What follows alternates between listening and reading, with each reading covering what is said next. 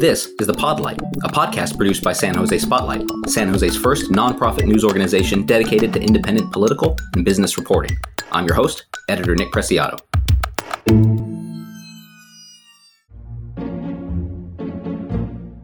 Recent storms have drenched Santa Clara County, with rain causing flooding and wind knocking out trees and power lines.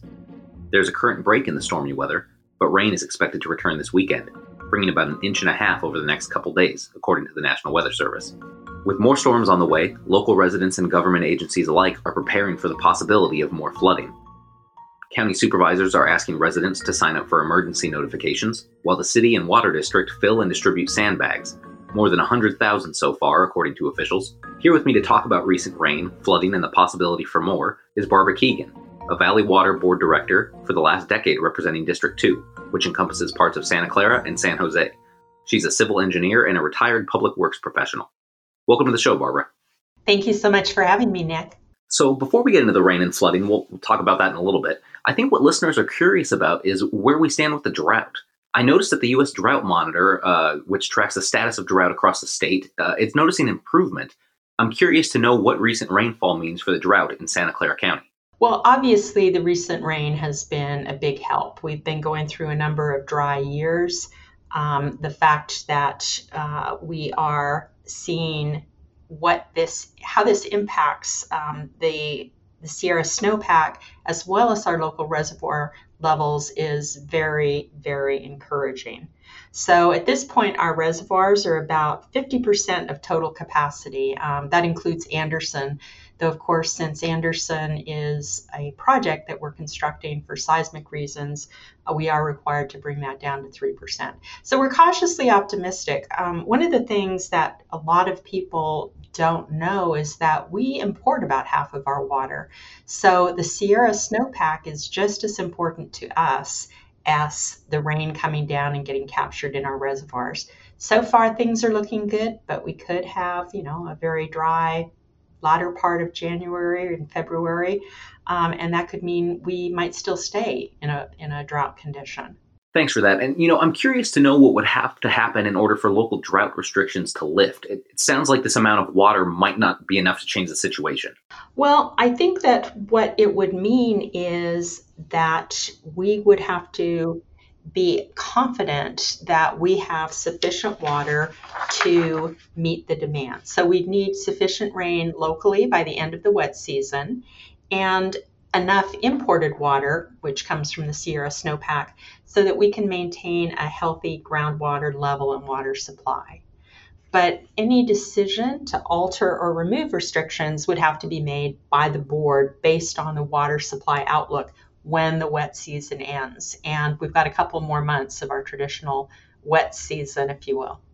You touched on reservoirs a little earlier. I'd like to circle back on that and how the rate has changed, the capacity. I think you mentioned reservoirs are at 50% total capacity, although you're bringing Anderson down to 3% because that's a construction project.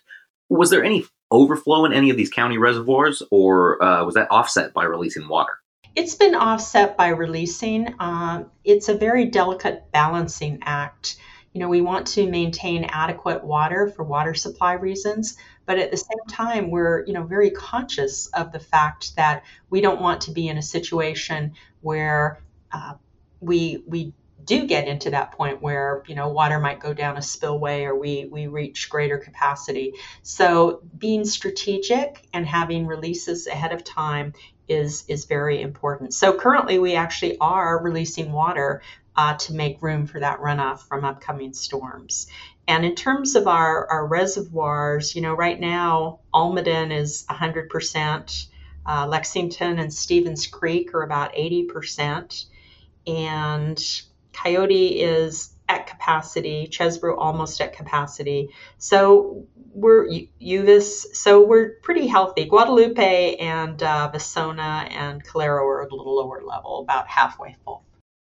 And just a quick follow-up on that. In terms of when the water is released in these reservoirs, is there a threshold that sets off the need to release the water, or how is that done? We have rule curves that we use for operations of our dams. And so what you do is you look at what's the capacity of the dam, how much water do you have in there, what are the forecasts, And based on that, it helps with that process of deciding how much water to release. Now, in addition to the reservoirs, we've also got creeks and rivers here in the county. I'm curious to know how recent rainfall has affected those. Can you speak to water levels at all and how that might have changed? Well, water levels in several waterways have risen and receded during our recent series of atmospheric rivers. And as we all know, some of these rises can happen very rapidly during heavy downpours. And so we do have a very interesting website. Well, I think it's interesting. I'm an engineer.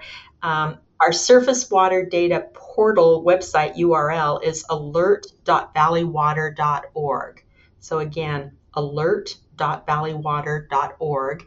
And if you go there, you can see the what's going on with the elevations in our reservoirs as well as in our creeks. So people who live in areas where they may have been flooded before or they're concerned about future floods, you can get real lifetime data from that website. So it's very helpful. One thing I did want to touch on, you mentioned Anderson. The valve on our existing outlet pipe at Anderson Reservoir does remain fully open, and we are releasing water and will continue to release water until we reach the 3% storage capacity that we're mandated by regulators. One last thing about these creeks and rivers. There was a lot of outreach happening over the last week or two in regards to the homeless people that live near the creeks and rivers, with San Jose, the county, as well as homeless advocates trying to get them out of possible harm's way. Is Valley Water assisting with those efforts at all? We definitely coordinate with the city of San Jose and the county. And I do want to point out for our listeners that the unhoused issue is probably one of the most significant issues that we hear from constituents, both from a concern about environmental issues and health issues, but also of how people are surviving in very difficult situations. So we are committed to working with the county and all of the cities within the county to ensure the safety of the unhoused from flooding along our creeks. So one of the very difficult situations we're dealing with is some people have actually, put their encampments within the channel, which is where the water is going to go through. It's not that they're being flooded. It's like they're living within a creek channel where water is going to come down. And so we worked with the city of San Jose and they did extensive outreach and relocation to the unhoused living along waterways, both people living within the channel as well as on the banks of the channel, where if the water levels got higher in the creek, people could be unnecessarily or, be impacted very negatively. So we are concerned about that. We really applaud the efforts that have been taken by the city. Some people may say, well, why do you have to depend on the city? Why can't you just do this yourself? Well, we're a special district and we have constraints on our powers. Like, for example, we don't have police power. We can't arrest people for trespassing, and we can't make people move away from dangerous situations. So that's why we really need to partner with those agencies that have that ability. Don't go anywhere. We'll be right back. Are you looking to make a difference in San Jose? AARP, a nonprofit, nonpartisan organization dedicated to empowering people to choose how they live as they age, is looking for volunteers here in San Jose to advocate on services, programs, and policies to help make our community more livable for people of all ages and abilities. Learn more and apply to become an AARP San Jose local advocacy team volunteer at aarp.org/San Jose. That's aarp.org/San Jose. Now, more rain is on the way, and Valley Water has actually extended its emergency flood declaration. What does this mean for Santa Clara County residents, and what is the Water District expecting with the upcoming stormy weekend? Well, that's two questions there, so I'll tackle the emergency power one first. Because we do work in environmentally sensitive areas, we have a great many regulations that we need to follow and adhere to, and we need to have permits in place to actually do work within streams. And so sometimes that means we can't be as quick to respond as we would like to be. The reason for having an emergency declaration is that it allows us to take action when we need to avoid putting people in situations where the community is either impacted on a personal level by being impacted by a flood, or on a property issue, that their property is damaged. So we really use those powers when in storms, trees come down, debris gets washed down, and we need to go in quickly and clear that out and make sure that the creeks and rivers have the capacity to move that storm water.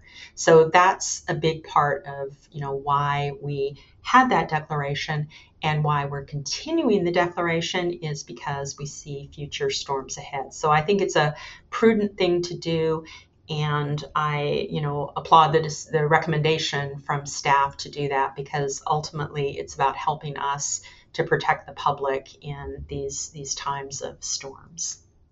Now, I'd like to stick with the flooding here for a little bit, and I'd like to focus on one area in particular. It's actually an area I'm very familiar with, just south of Gilroy. It's Highway 101 and Bolsa Road. It's right there at the turnoff for Highway 25 headed out to Hollister. I used to drive that way all the time for work. The reason I bring this up is because I was looking at NPR the other day, and there's a house right off the 25 that was front and center on an article about the flooding in California, with water up to the windows of this house. That portion of Bolsa and Highway 101 flooded. In a situation like that, where not only residential homes are affected, but the freeway is closed because of this level of flooding, what can Valley Water do to help clear the water out? Are there measures that crews can take, or is that just something where you have to let the water subside? Well, that falls into the category of localized flooding. The water spills out into what is a flood zone. That's why we do so much proactive work in terms of notifying people. Do you live in a flood zone? What are the things that you need to take care of? In the case of Uvis Creek, that's what caused the flooding of Highway 101 south of 10th Street in Gilroy and in the area of the Gilroy Sports Park. There's other locations throughout the county. There's Ross Creek at Cherry Avenue in San Jose, San Francisco Creek in Palo Alto, Upper Penitencia, Guadalupe River, Sunnyvale East Channel. Another South County one is West Little Llagas Creek. So some of these are problems because of things getting constructed within flood zones. And so we can't necessarily cure them. I mean, I do think there's some engineering solutions, but like, for example, with Ross Creek, I think we could do a project in conjunction with the city to improve their storm drainage system.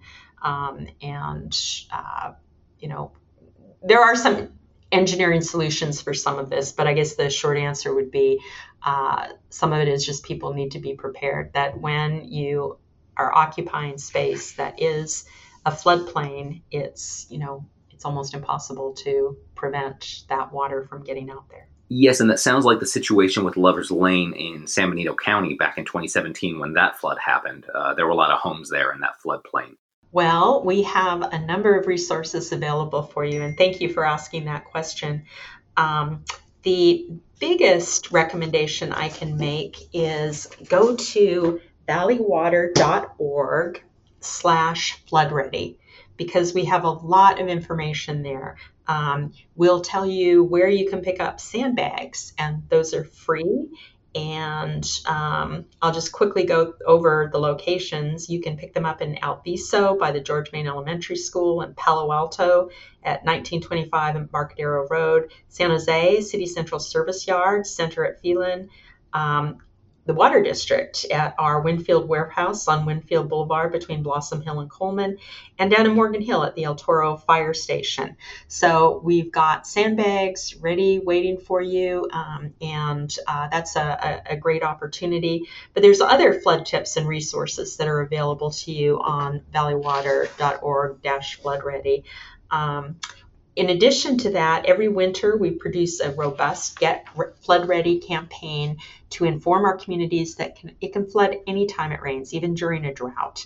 And we produced a flyer in English, Spanish, Chinese, and Vietnamese and sent it to the 50,000 homes in the FEMA Special Flood Hazard Area, and we did that back in early December. So everyone who is potentially in a flood zone should have gotten that notification. I actually live half a block away from neighbors who are in a flood zone, and so it's very helpful to get that information. We also developed a multi-language pamphlet outlining what to do before, during, and after a storm, and that was delivered in January to those same 52,000 properties. We regularly share social media posts before and during rain events with resources for flood preparations. I share that information on my Facebook account, and I know other board members do as well. So that's just some of the things that we do to make sure that we're getting the message out. I've been speaking with Barbara Keegan, Valley Water Board Director for District 2. Barbara, thank you so much for coming on the show. It was my pleasure being here, and thank you for giving me the opportunity to talk a little bit about what Valley Water is doing to deal with storms and flooding and water supply. That's it for this episode of The Podlight, a podcast produced by San Jose Spotlight. I'm editor Nick Preciado. Thanks for listening, and we'll see you next time.